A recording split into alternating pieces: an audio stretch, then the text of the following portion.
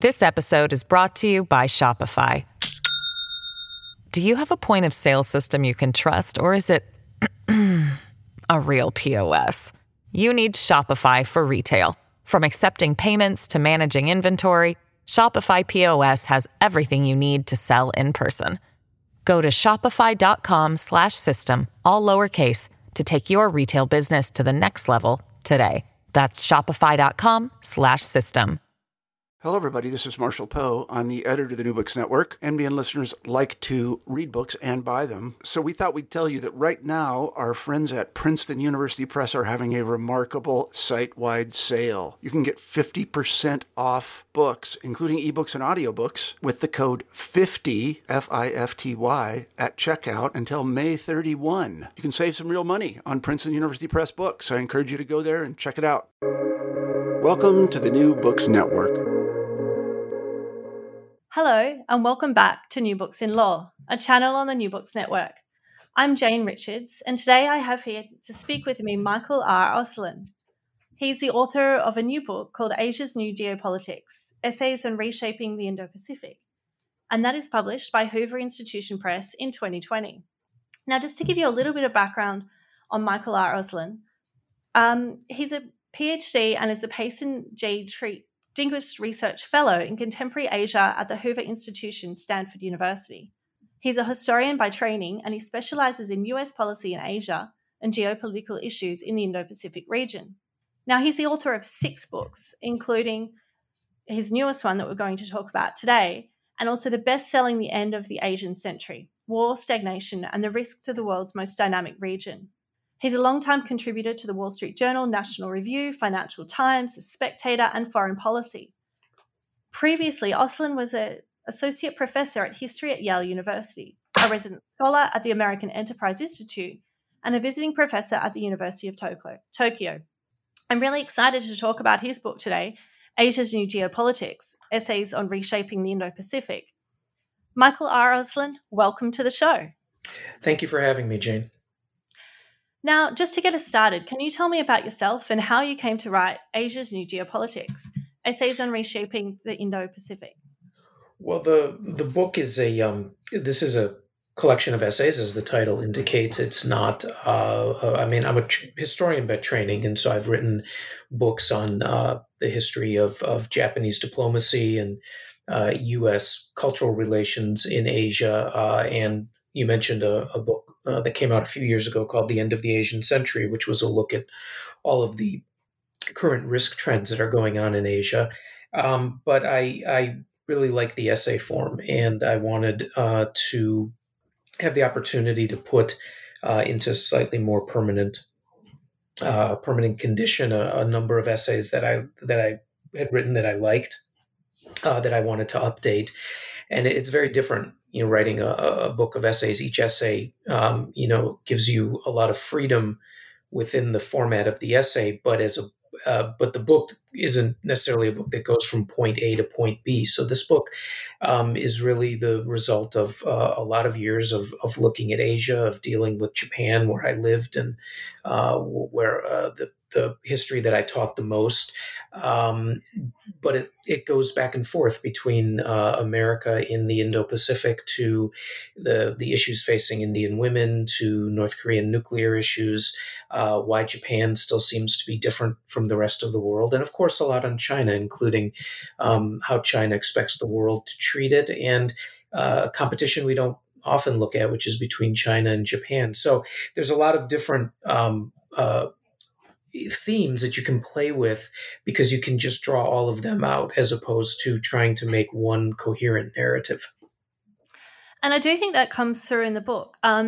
Just drawing all these collective themes together. In the introduction, you write that an America that remains engaged in the Indo-Pacific and which works with partners to help preserve stability is acting in its own interests as well as the common good. Now, I just want to break this down for a moment. What do you see firstly as America's key interests in the region, and how can America act to promote stability in this region, and why is this in the common good? Well, I think, first of all, what's interesting is that we're in the middle of a generational debate over America's role in the region, but more particularly the American relationship with China. America and the People's Republic of China normalized relations in 1979. And for essentially 40 years, there was one paradigm of relations, one goal of relations, which of course was to not only normalize them, but integrate China into the global economy and global political system and the like, and create a new relationship between Beijing and Washington, and of course between Americans and Chinese.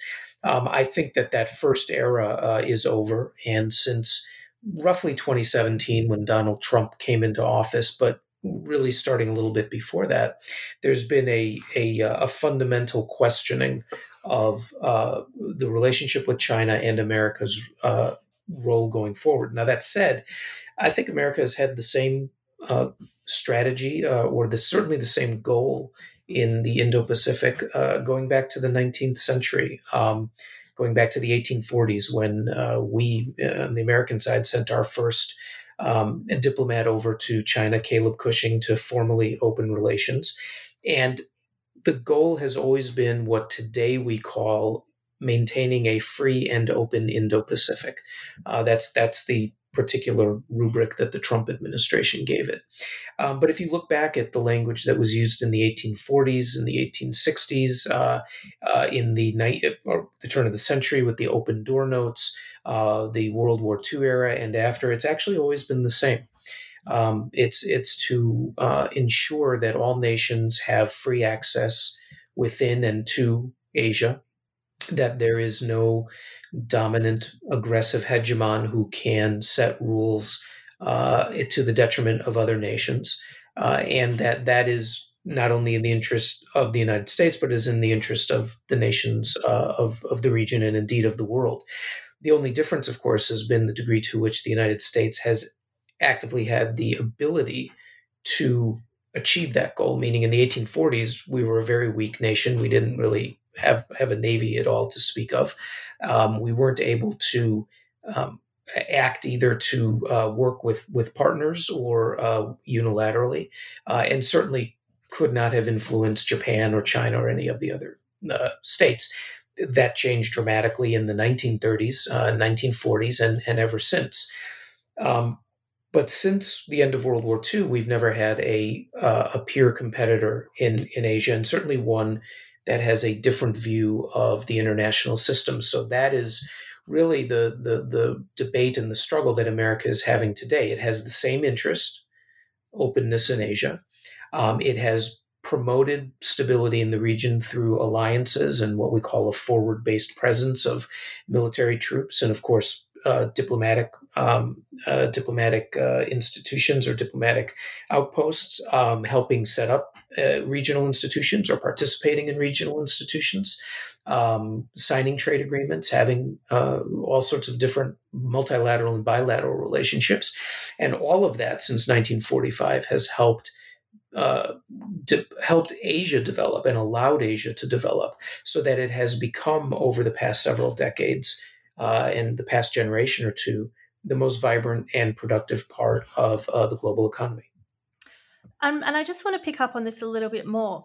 You just mentioned now that since World War II, that America's had no real peer competitor, in the world. But now China is emerging as, this competitor, but it's got a different worldview. Still, the US policy is one of openness in Asia. But then there is this idea of China, and you quote in the book, as trying to expand hegemonic power. So you quote of February 2016, the US Pacific Command Admiral Harry Harris, who said, "I believe China seeks hegemony in East Asia."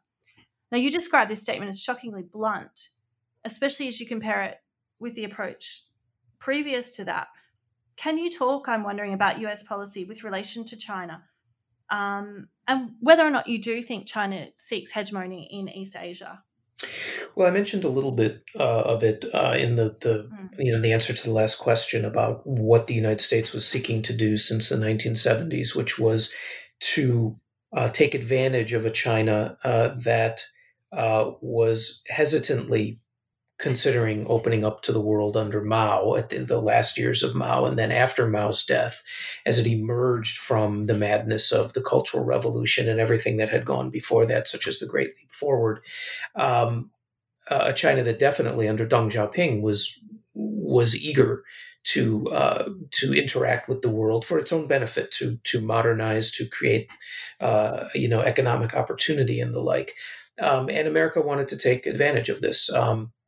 There had been a strong debate during the 1960s over whether or not to normalize relations with what was back then what the Americans called Red China. And under Nixon, of course, was the surprise visit to open up relations first with Henry Kissinger and then President Nixon himself. And every president after that wanted to further this process of integrating China economically, politically. Of course, the early goal of the Nixon administration was to use it somewhat as a pawn in the Cold War vis-a-vis the Soviet Union. But with in particular, the popping of the Japanese economic bubble at the end of the 1980s, which was accompanied almost simultaneously with the reboot of China's economic reforms under Deng Xiaoping in his famous Southern tour in 1992, the Americans realized that really unexpectedly, China was becoming a major economic power. Now, obviously, dreams of China as a major economic power go back to Marco Polo, but even in the 1970s and early 1980s and mid 1980s, no one could have imagined the China that emerged. So America simply, in a way, rode the wave, did everything it could to encourage this. It was good. Well, Wall Street certainly benefited from it. Major manufacturers benefited from it. There was an enormous amount of collateral damage at home here because of jobs that were lost, hollowing out of industries, reshaping of production chains and the like. But the overall goal was never questioned until it became clear that two things are happening. One, that there was an enormous economic cost in addition to economic benefit of China becoming as powerful as it was, that it was a massive trade deficit, that we had lost so many jobs, that we were in debt, obviously, to China in terms of current accounts and the like. But secondly, that the China that developed by being integrated into the global political and economic community was not the China that America hoped would emerge, which would be a more cooperative, if not tolerant, possibly even moderately liberal China. Certainly not going to be a democracy like the United States or Great Britain or Australia, but would be a country that was certainly not as authoritarian, totalitarian as it had been under Mao. And by 2015, 2016, it was pretty clear that we had instead helped enable a China that had very different views of the global system, different views of the way that it would act vis-a-vis its partners, whether that was taking intellectual property, espionage, trying to drive other economic sectors or companies out of economic sectors and the like. And so the calculus, I would say, on both sides in Washington, D.C., the Democrat and the Republican side, was that something had to change. A lot of it coalesced with looking at how China had become a major military power and that it was indeed seeking hegemony, which we really never wanted to talk about, because if the goal of the United States was a free and open Indo-Pacific, then a China that was seeking hegemony would be a China that was an adversary. And so this is still the debate that's going on today.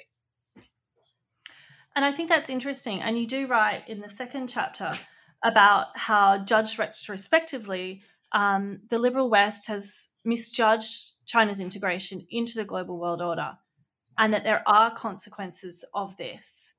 I'm not sure if you want to expand on that, or if perhaps you can also talk a little bit about, you just mentioned espionage and the mechanisms that China's used, now that it is more integrated in this new world order of, in sort of spreading its worldviews. I think it's very important because the strength and power that China has in global markets, in political fora, through information services and the like. It's very clear that under Xi Jinping, China is not liberalizing. In fact, it is re-centralizing power under the party.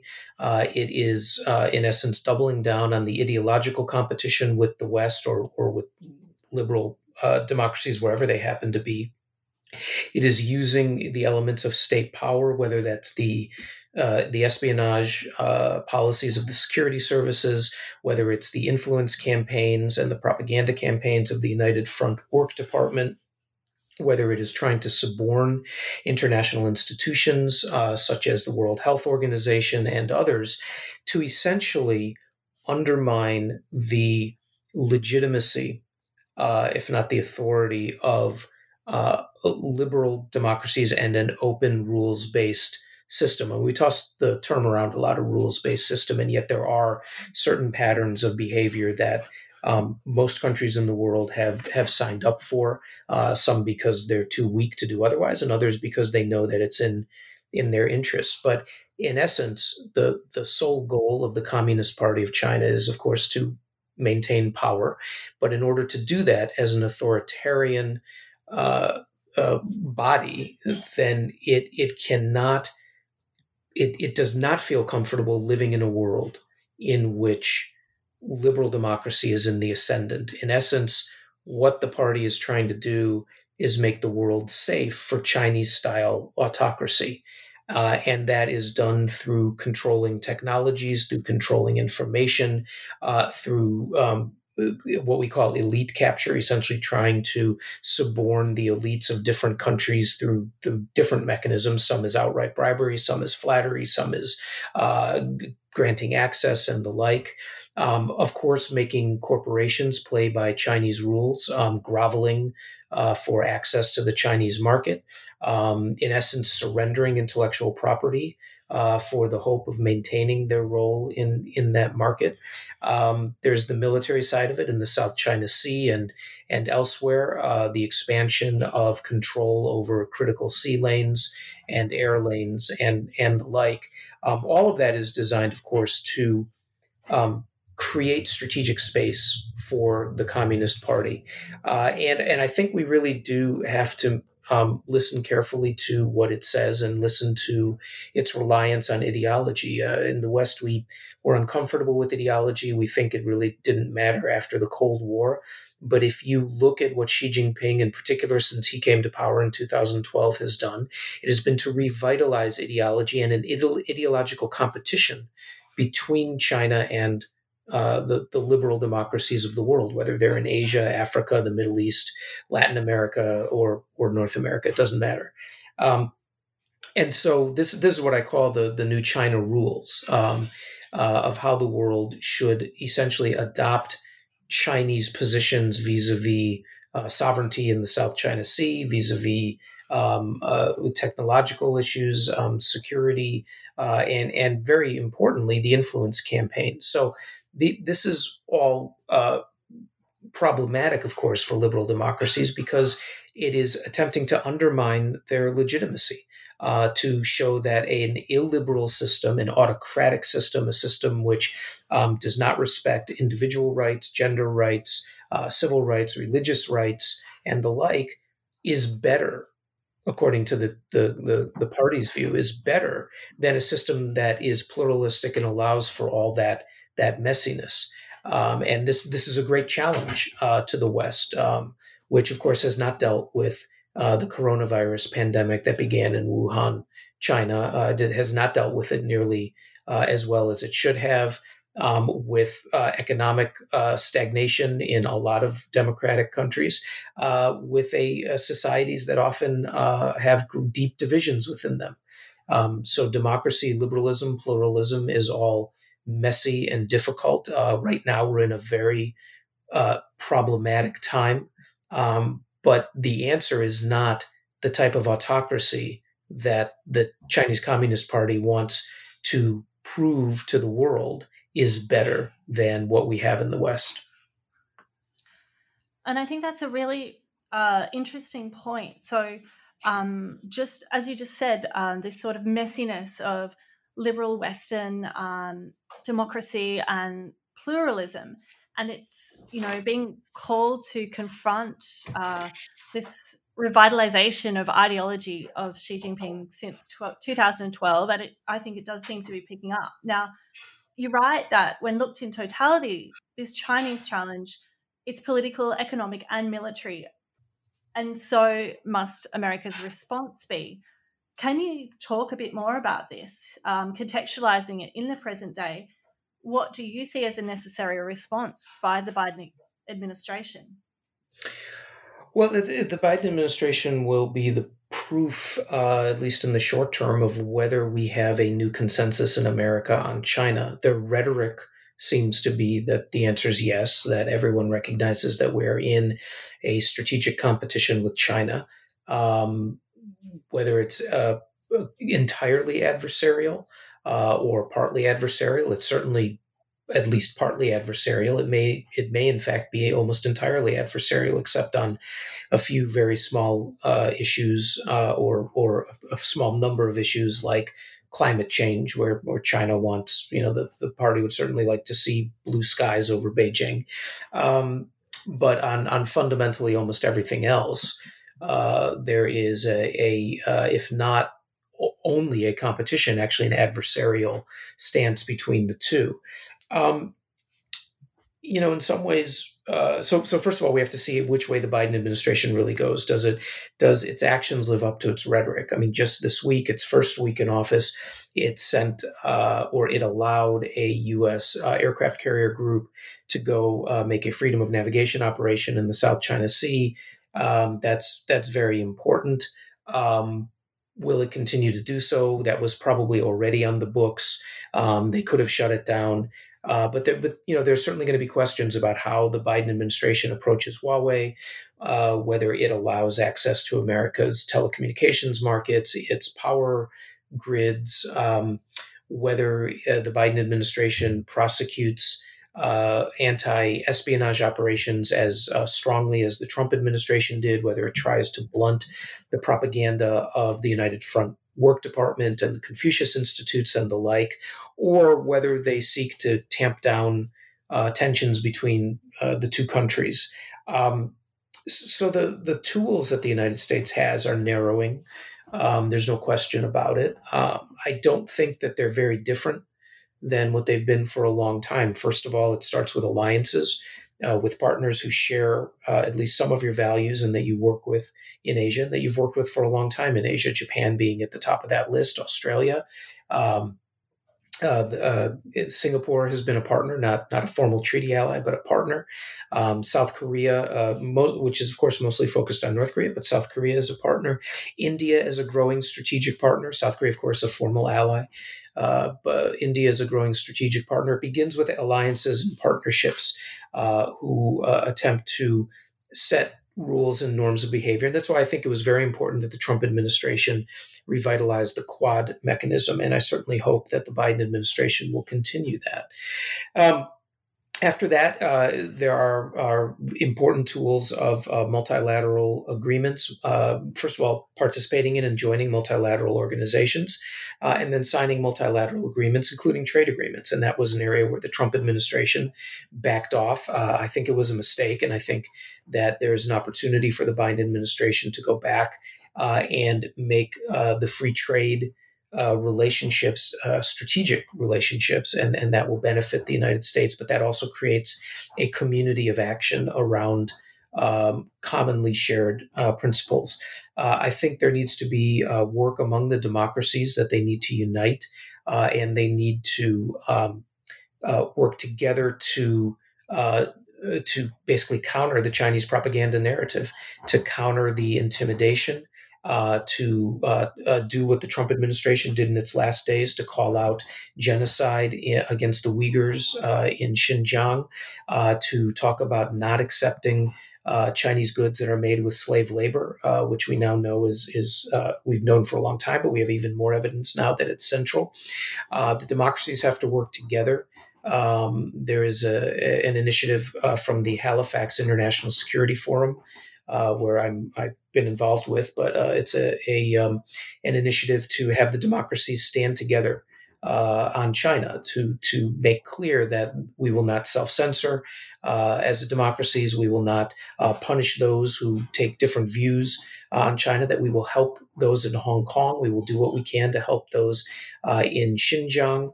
The democracies need to stand together on Taiwan. There's an enormous amount to do.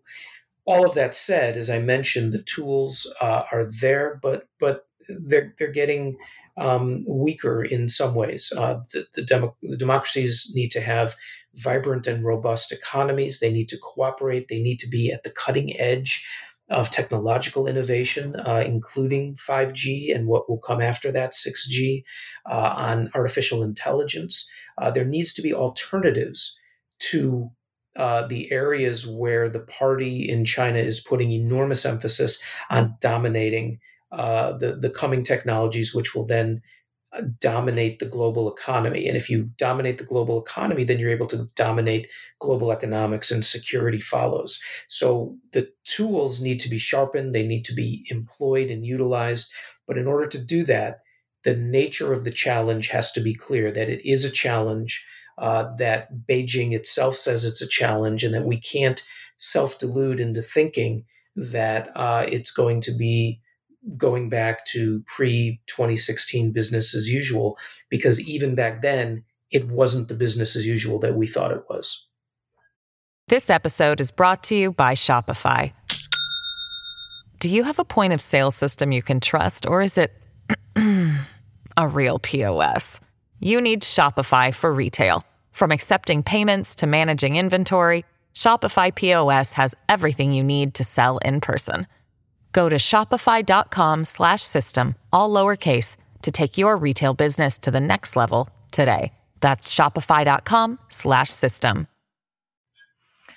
Right. And you, just picking up on this again, you write that Beijing expects the West to change how it thinks and acts, engaging in self-censorship and even punishing our own workers in the West for offending China.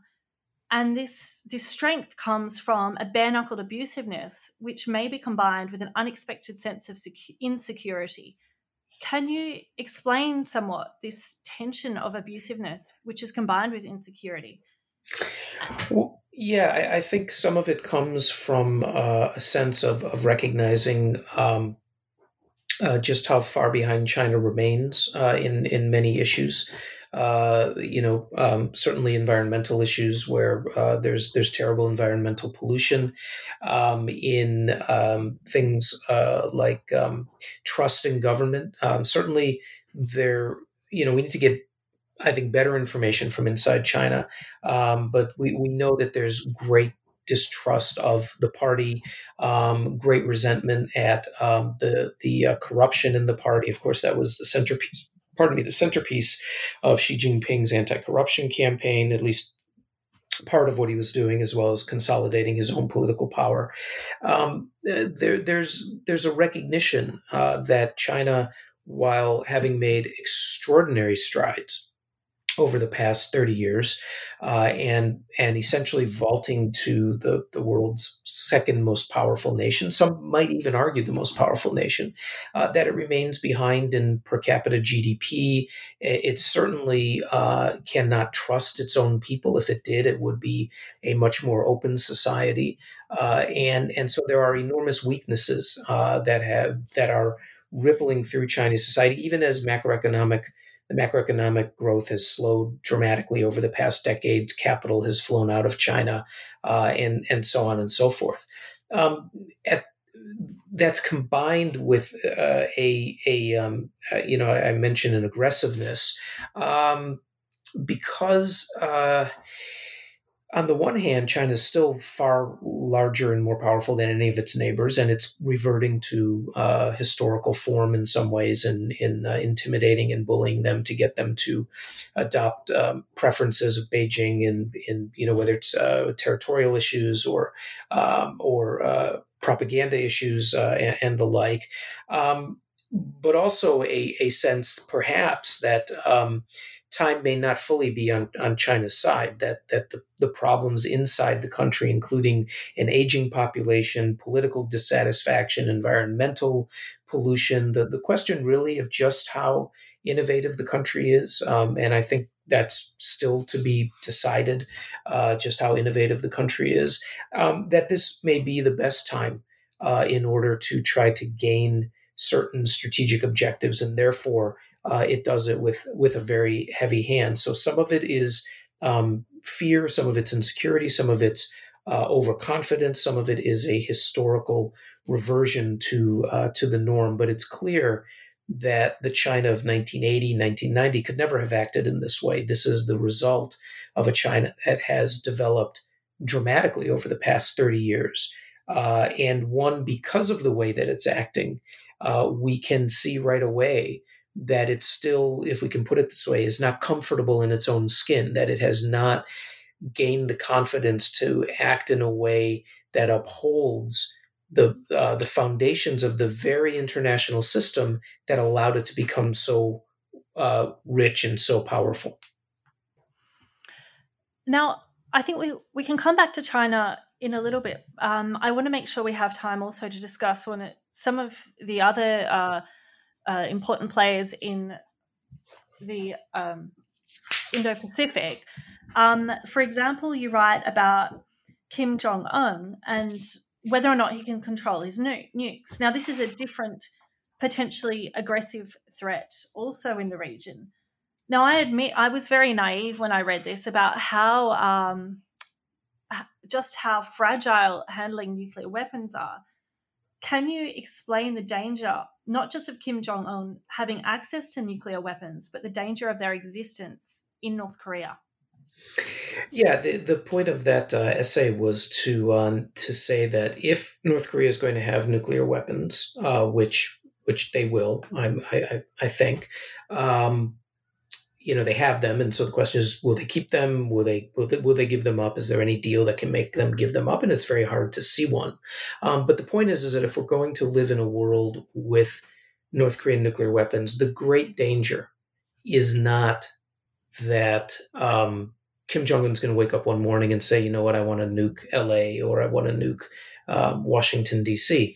It's rather that keeping nuclear weapons safe is an extraordinarily difficult job. In America and in Russia during the Cold War and after, we've had dozens and dozens of nuclear accidents. We've almost gone to war. Satellites have sent information that was misinterpreted by early warning systems. We've had bombers drop nuclear weapons that have disappeared on American soil. We've had missiles explode. We've had so many different accidents. And that's with the United States pouring billions and billions of dollars into what they call nuclear surety, nuclear safety. And the Russians largely doing the same thing.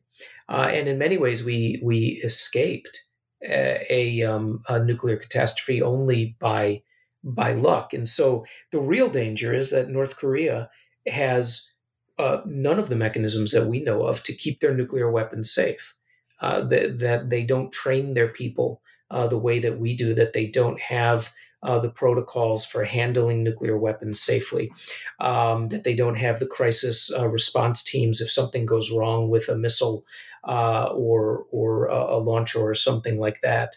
Also, that we don't know how they are going to maintain what's called command and control. We have a very, very rigorous multi-step process of command and control.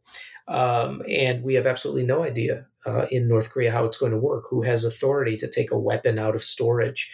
Will it always be kept on a missile? Who gets to launch? Who gets to turn the key? How will they interpret something like a B-52 flying over North Korean territory?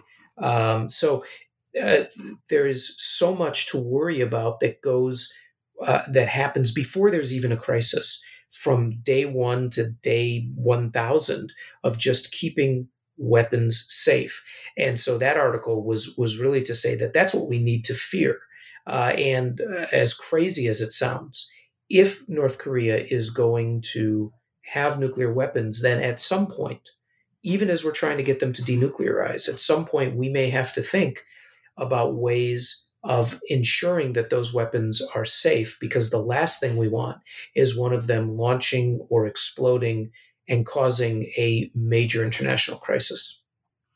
I see. And so I'm interested then in what do we know about North Korean nuclear capacities and what don't we know? We don't know very much at all. We know that they are moving increasingly. So they have mobile missiles. They prefer mobile missiles. So those are missiles on trucks that can carry them around. They're not in silos like we have the United States ground-based missile force.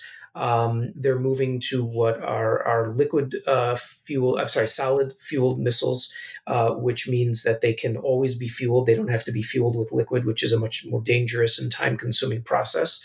Of course, they are apparently about to unveil a submarine-launched ballistic missile.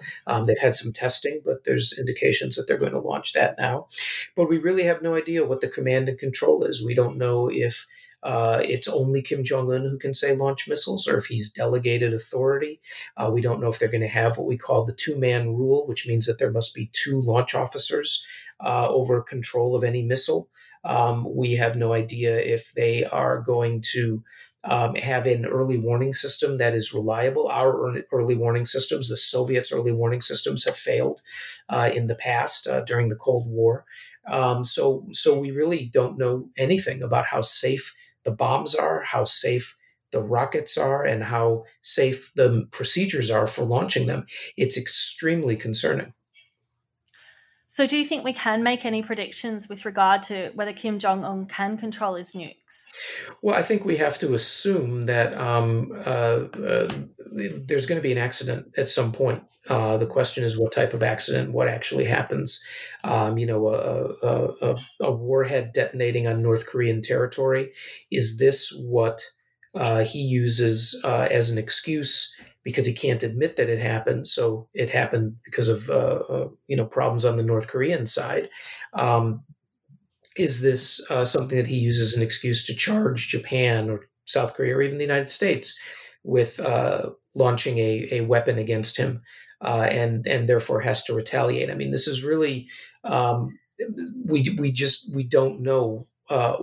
First of all, the type of accident that can happen, and we don't know how he will respond. I think given the history of the United States, the history of Russia and the Soviet Union, you have to assume that at one point or another, with a large enough missile and nuclear capability, that an accident's going to happen. And we just have to hope that it's something that is manageable, and that if it does happen, it is the most minimal accident that indeed takes place. It's certainly an issue for concern. I want to turn now to your essay on India's missing women. Can you first explain, perhaps give a bit of context, who and what are India's missing women? I wrote that essay. It was more of a journalistic style of essay. Because I was meeting when I was doing research for my last book, The End of the Asian Century, in India, as I was doing research on India's politics and security and economics and the like. I was meeting all these extraordinarily interesting professional women in India, each of whom had a different story about the challenges they faced. And then I put that together with what I was learning about the economics, in which Indian women, who make up almost a majority, I think it's majority, of those going to school, and certainly in some of the top universities are a majority of those going, nonetheless are expected to drop out of the workforce when they get married. And most of the marriages are still arranged, though there are some love marriages. And in fact, I talk about one woman that I met who was in a love arrangement. But it was fascinating to see that these were highly educated, incredibly accomplished professional women, each of whom was struggling with social and cultural restrictions that essentially mandated that, number one, they marry whom their parents picked. They move wherever that husband's going to be, whether it's near their work or not. That most of them will leave the workforce, and that all of this was a drag for India's economy, for its society.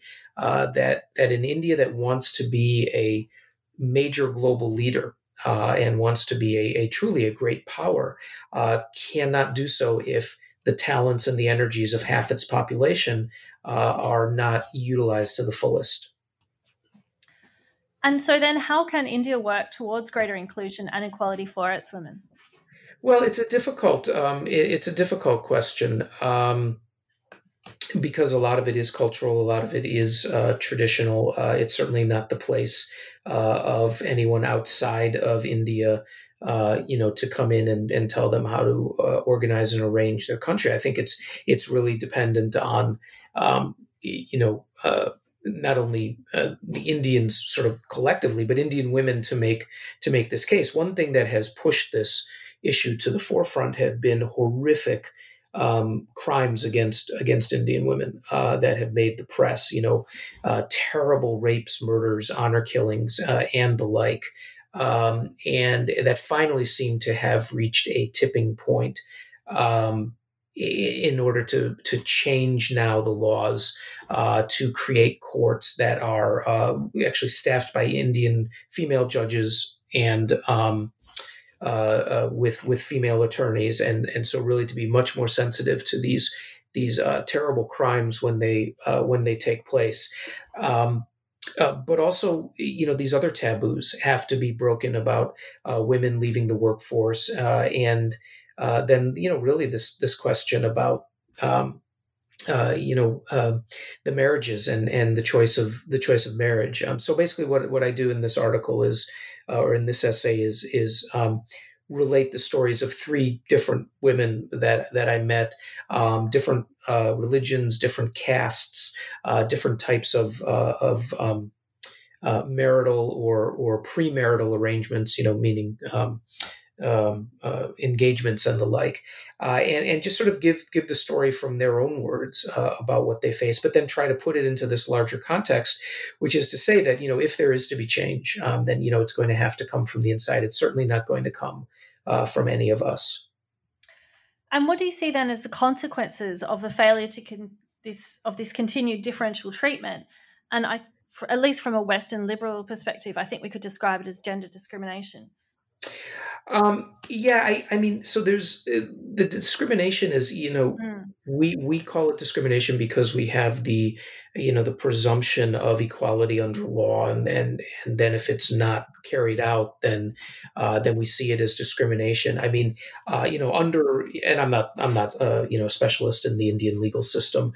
Certainly there is equal civil rights for women, but there's also millennia long tradition and culture, and whether or not we agree with it, I think we have to recognize that cultures and societies organize themselves according to their own lights and not the lights always of the West. I think we certainly have a role to play in offering an alternative, and that's certainly what I would say in relation to China as well. And this, by the way, I should mention this question of gender equality. Of opportunity for women and the like. This is not only an Indian question. This is first of all, it's throughout the world, but of course it's very prevalent. It's very noticeable throughout all of the Indo-Pacific, throughout all of Asia. So I just happened to write this particular story because I was very interested in it, but it's an issue in every country. In Japan, for example, women, there've been, all female colleges going back to the mid 1800s, when Japan began modernizing. Women make up a majority of those in the universities, and Tokyo over the past decade or so has made a policy priority of attempting to ensure that women stay in the workforce and account for a greater part of the workforce. But that is, in the light of a condition, in some ways not that different from India, where women were expected to drop out of the workforce once they got married and had kids. So again, I think if you look at all of these societies compared to decades ago, they're much better. But they have what we would consider to be a long way to go.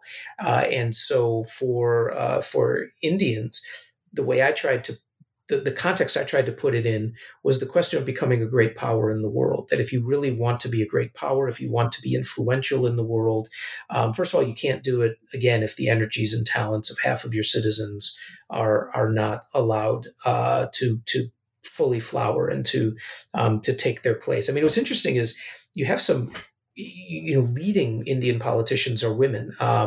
Several of the closest to home here, several of the most recent ambassadors to the United States have been women. There have been women secretaries of defense and leading, ministers of defense. So leading cabinet officials have been women. Of course, Indira Gandhi was the prime minister for long periods in the 1960s and 70s until her assassination in the 1980s. Her daughter-in-law, Sonia Gandhi, was the head of the Congress Party for decades. You have very powerful Bollywood stars like Aishwarya Rai and others.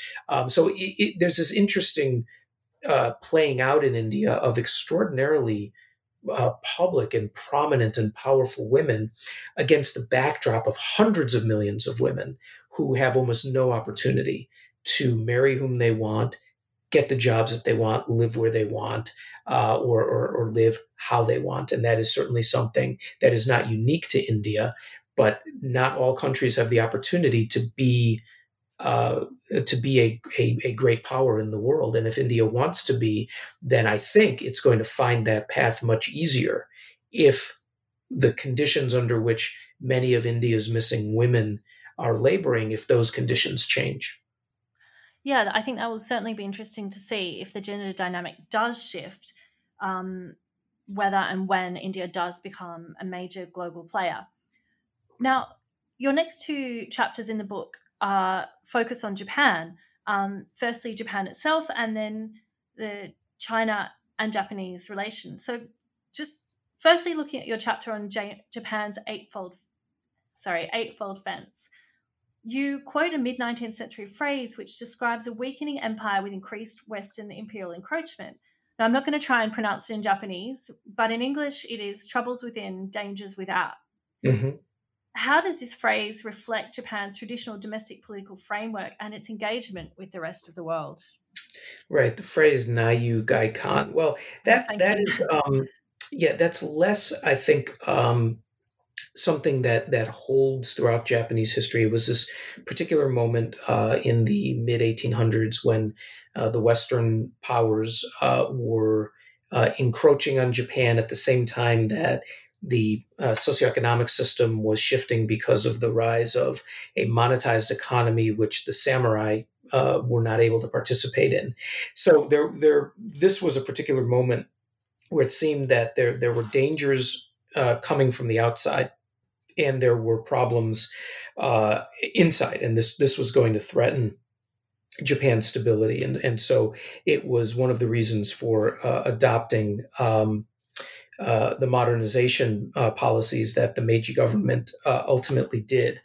I think the bigger point about the Eightfold Fence, which comes from an ancient Japanese poem of the 8th century, is that Japan has always set itself apart in some way from the world, even when it was engaging deeply with the world, as we've come to expect since the Meiji Restoration of 1868, that Japan has still chosen certain boundaries against the world in order to maintain its own social coherence and social stability. What we would see as choosing inefficiency or choosing what seemed to be, in fact, some pre-modern types of social arrangements.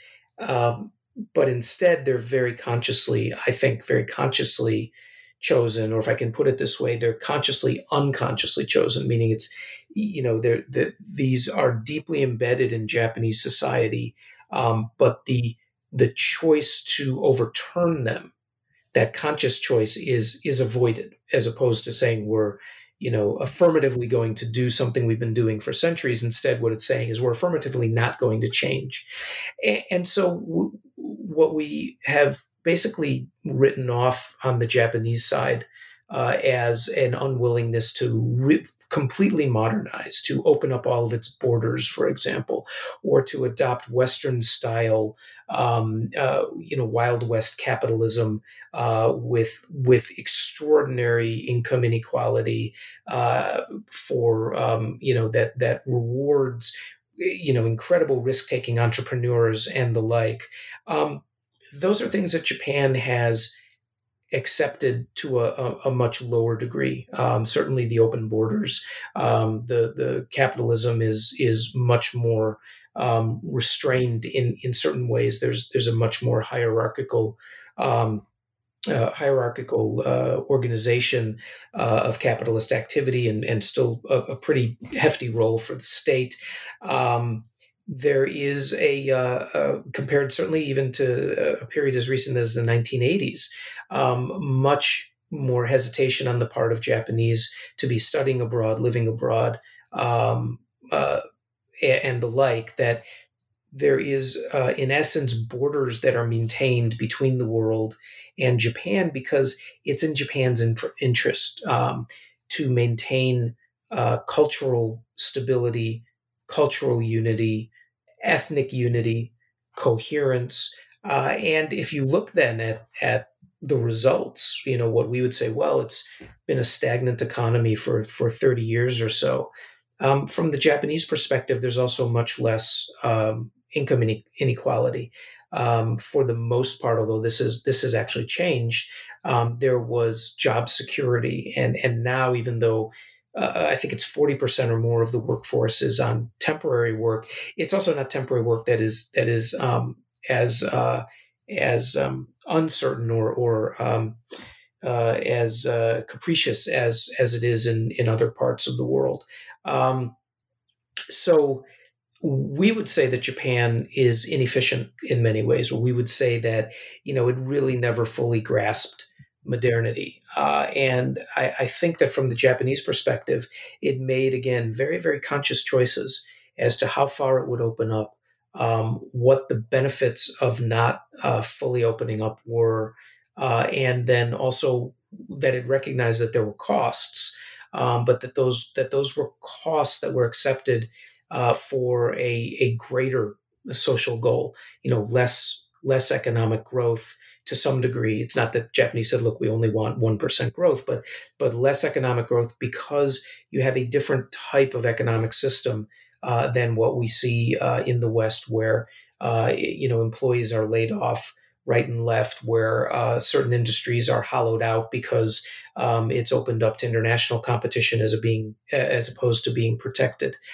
So this was really the point I was trying to make in the piece, which was Japan will always be a part of the world, but it's going to be a part of the world on its own terms. And I think that's very interesting. So taking account of this somewhat divergent and contrasting model, do you feel then that Japan has a responsibility to the global community, even in light of its difference? Well, responsibility, it certainly lives up to a lot of its responsibility already in terms of its activities and support for international organizations. It has pretty dramatically overhauled its security policies under former Prime Minister Shinzo Abe, who left office last year after 8 years at the helm. It cooperates more with the United States. It cooperates with India and Australia, the UK, and other countries. It has an enormous amount of overseas aid. It actually has a more successful Belt and Road program through the Asian Development Bank than the Chinese do through their Asian Infrastructure Investment Bank. or the formal Belt and Road program. So it does an enormous amount globally, but it also does it again on its own terms, as in some way as every country does, and it is not as influential as it was in the 1980s and the early 1990s. In some ways, it's not as powerful because of the relative growth of China and other countries, including India. But Japan is still the third, maybe fourth largest economy in the world. It has a very modernized, powerful military. It's using it more for helping create communities of interest in Asia for maritime security and freedom of navigation and the like. It plays an important role at the UN and in these other international organizations. It really, I think, basically does a lot of what it can do, but at the same time, when we sit there and we expect Japan to have this sort of complete, open, capitalist style economy and entrepreneurialism, and we wonder why it doesn't have the same type of tech startup sector and the like. Again, because there is more of an emphasis on social stability. There's more of an emphasis on social hierarchies that keep relations internally in Japan very very clearly articulated, as opposed to the much more uncertain and messy things that we see both in Europe and the United States. Now, your next essay focuses on Sino-Japanese relationships, and you describe this as Asia's other great game. Can you talk more about this? Yeah, I just, briefly, not to spend too much time on it, but I just found it interesting that we always think about in the United States that, the Sino-US competition is the great game in Asia now, that it's all about Beijing and Washington. And the fact is that China and Japan have been competing in Asia for centuries, in fact, millennia. They're the two, you put India to the side as being, on the other part of the other side of the Indo-Pacific, and also with being a subcontinent with its own sets of interests, and with Pakistan and Bangladesh and the other countries around it. It's really, Japan and China that have been the two most powerful countries in Asia for centuries. They have always sort of traded places, one being powerful, one being less powerful. Now both of them are very powerful, very wealthy. I mean, Japan's per capita GDP is much greater than China's, a factor of at least 3, maybe 4. Japan being obviously an open democracy with a democratic model of both governance as well as development. China having an authoritarian model under the Communist Party. They're both basically competing to win the hearts and minds in Asia, and they've been doing so for not just decades but for centuries. And so, yes, the United States-China competition is central to what's going on in Asia today. But we shouldn't forget that the China-Japan competition, I just mentioned one of it, by the way, the development competition of Belt and Road versus Japan's overseas development assistance in the Asian Development Bank, that's also ongoing. That as much as there are Chinese ships going around the South China Sea and East China Sea, there are Japanese ships, naval ships and Coast Guard ships as well, that Japan is a member of all of these major international more importantly, all of the major regional organizations such as East Asian Summit and APEC and the like, and an observer at ASEAN, because it's attempting to make sure that those institutions adopt openness and transparency and equality versus a Chinese model, which would be to dominate them. So it's a competition that I think is going to go on forever. Because the two cannot leave Asia, and it's simply one that we need to be aware of, and one that we actually can use to our benefit. If you look at something like the Quad, where we can work with a Japan that has very close relations with India, very close relations with Australia, to offer alternatives to the Chinese model. And so then, should the US be involved in this Sino-Japanese political relations, or should it focus its global strategy on the Indo-Pacific?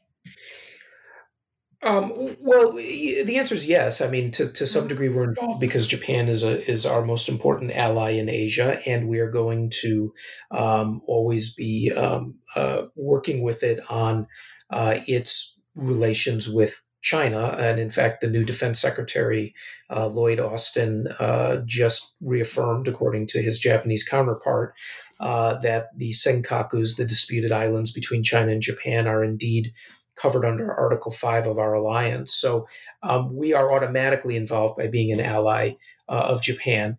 But we want to be involved with Japan in the greater Indo-Pacific because Japan as a democracy offers a model and offers a beacon of hope. I'll just say that when I lived in Japan for 4 years and when I traveled throughout Asia, I rarely, in fact, never heard people talking about they wanted to be like China. What they wanted was, China. They wanted wealth and they wanted to trade with China and get the benefits from China that they could. But no one wanted to be like China. Instead, over and over, I would hear, we want to be like Japan. We want blue skies and we want clean waters because Japan cleaned up its environmental problems.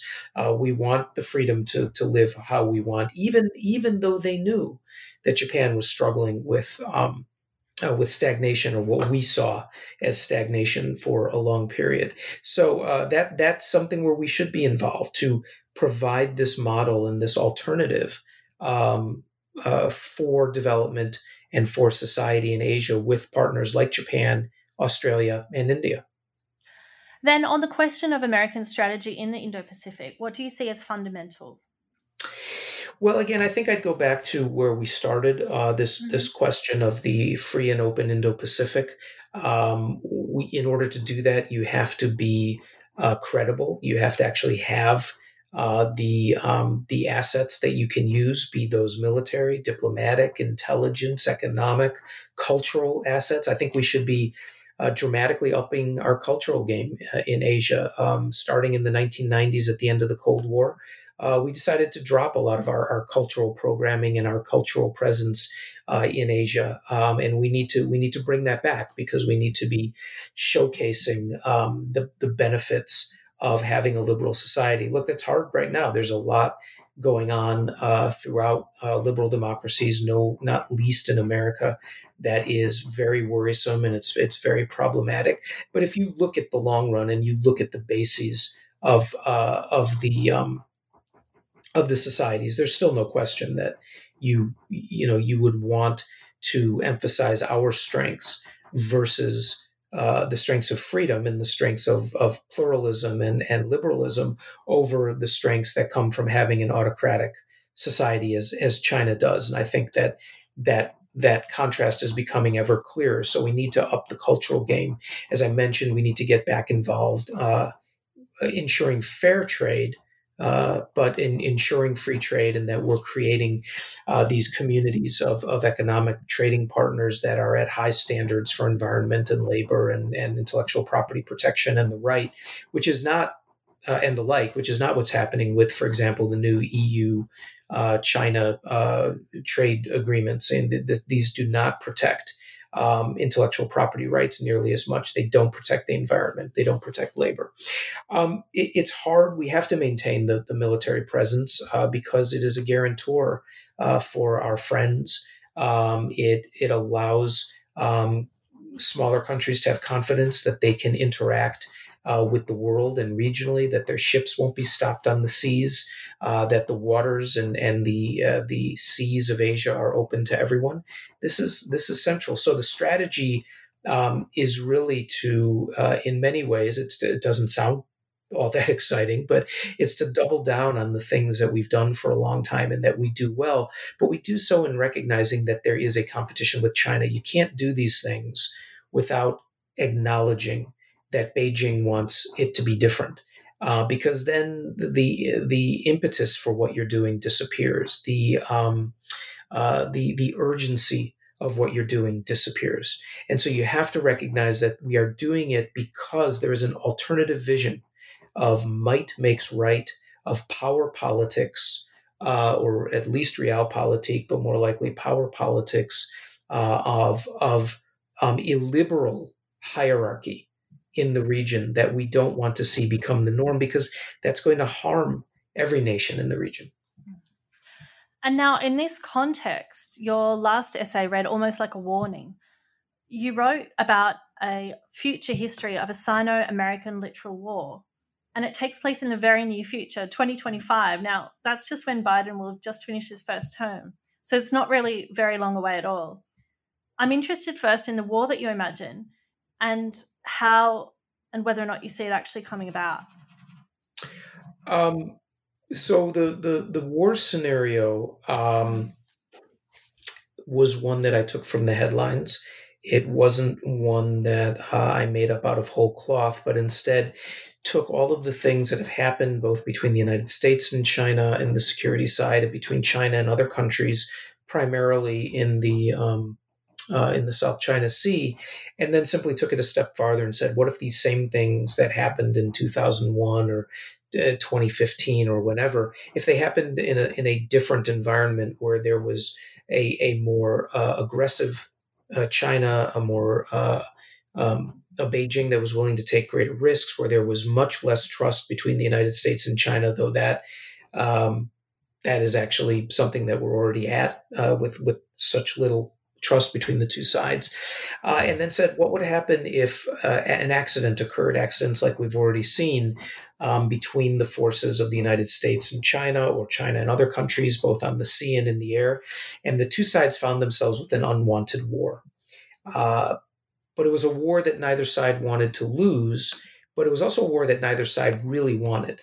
And yet China was willing to take much greater risks in order to try to benefit from that war, and not simply sue for peace or say we can't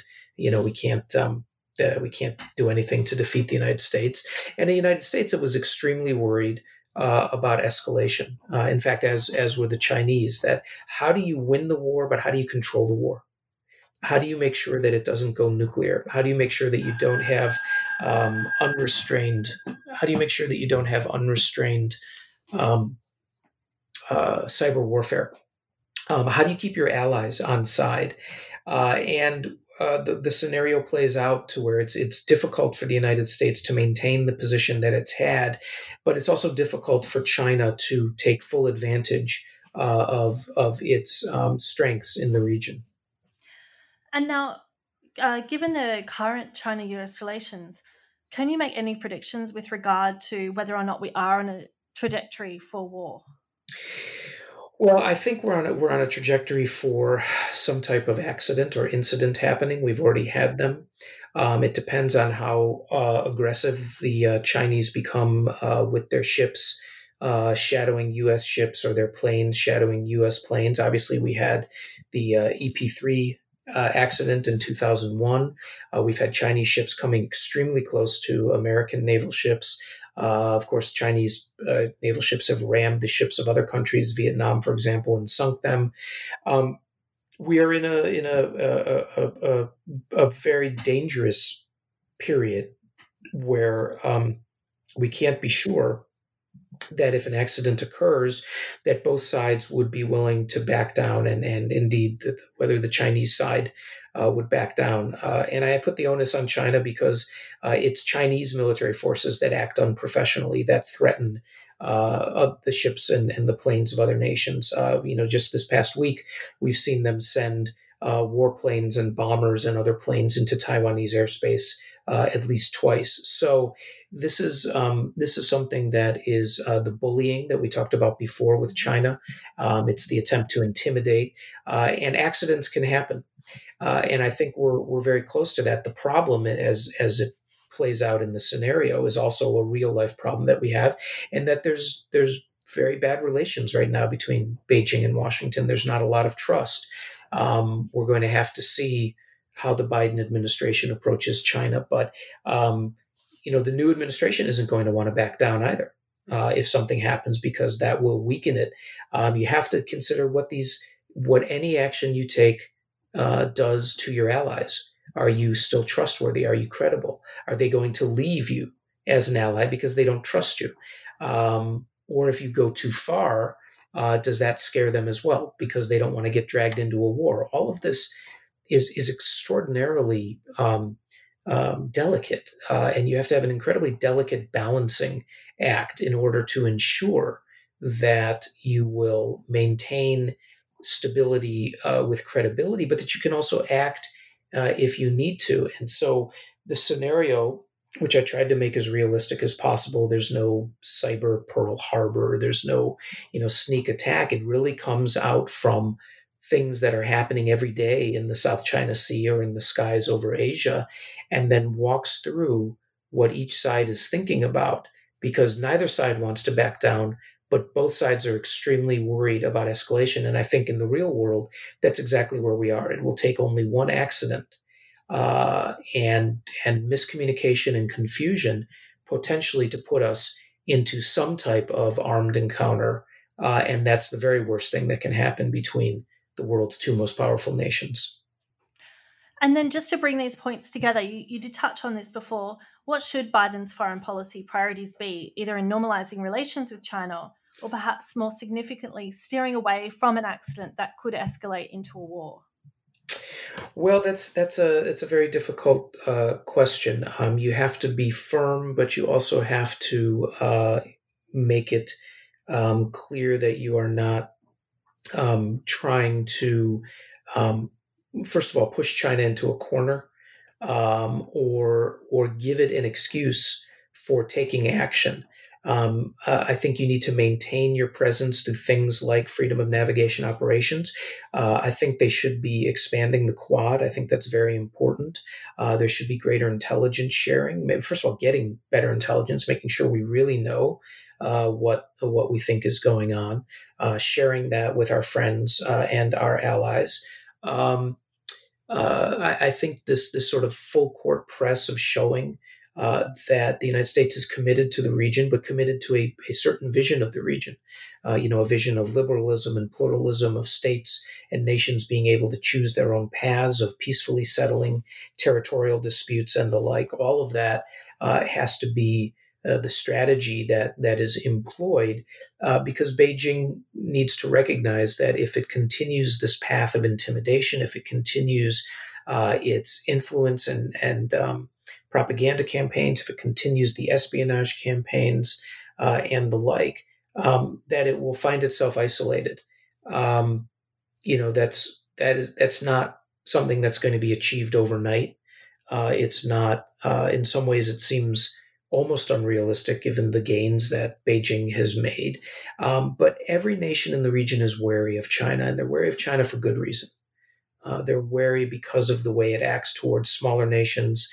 They're wary because of the way it acts towards nations with which it has disputes. They're wary of the overbearing nature of a lot of Chinese actions. And so even though, as shown by the EU agreement, everyone still wants to trade with China, they still want part of that, part of that economic benefit. They don't trust Beijing, and for very, very good reason. So the United States has to take advantage of that, but it has to do so by ensuring that it really does have a plan and that it really means what it says. It must begin with recognizing this challenge. You can't pretend that the challenge isn't there. You can't pretend that there isn't a very different and illiberal view that the Communist Party has of the world, of international institutions, of relations between states. And if you do that, if you're able to do that as sort of your guiding light, that you need to protect your own interests and you need to protect the interests of your partners, then I think those other things that you do have credibility, and you will find ways to do them. Everything from, welcoming more Asian students to the United States, to ensuring that we normalize as much as possible relations with Taiwan and make it as big a part of the international community as possible, to the fact that our military forces will be there to maintain freedom of navigation and support our friends, because what we don't want to do is have to be forced to prove that we really mean what we say. Now, Michael, I've taken up a lot of your time, but just before you go, I'm wondering, can you just tell me a little bit about what you're working on now? Well, I'm going back to my historical roots. I am writing a book right now. I've just really just started writing it on America's interaction with the world just after independence in the late 18th century, and the story of the first American ship to travel around the world, which is a snapshot of a world that was on the cusp of modernity, whether it was the French Revolution or the consolidation of the sort of high tide of Qing imperialism in China, or the Tokugawa shogunate in Japan, the growth of British hegemony of the empire in India, of course, the slave trade, and the beginnings of the attempts to eradicate the slave trade in America and elsewhere. It's really a story of the world that America as a new nation was entering, and how the world was about to become modern. It sounds very important and pertinent for these times, and I look forward to reading that. I found the essays in this book, the history essays, very engaging and very enlightening. Now, I'm Jane Richards. I've been speaking with Michael R. Oslin on the New Books in Law channel on the New Books Network. His latest book is Asia's New Politics, Essays on Reshaping the Indo-Pacific. It's published by Hoover Institution Press in 2020. Michael R. Oslin, thank you for your time. Thank you for having me.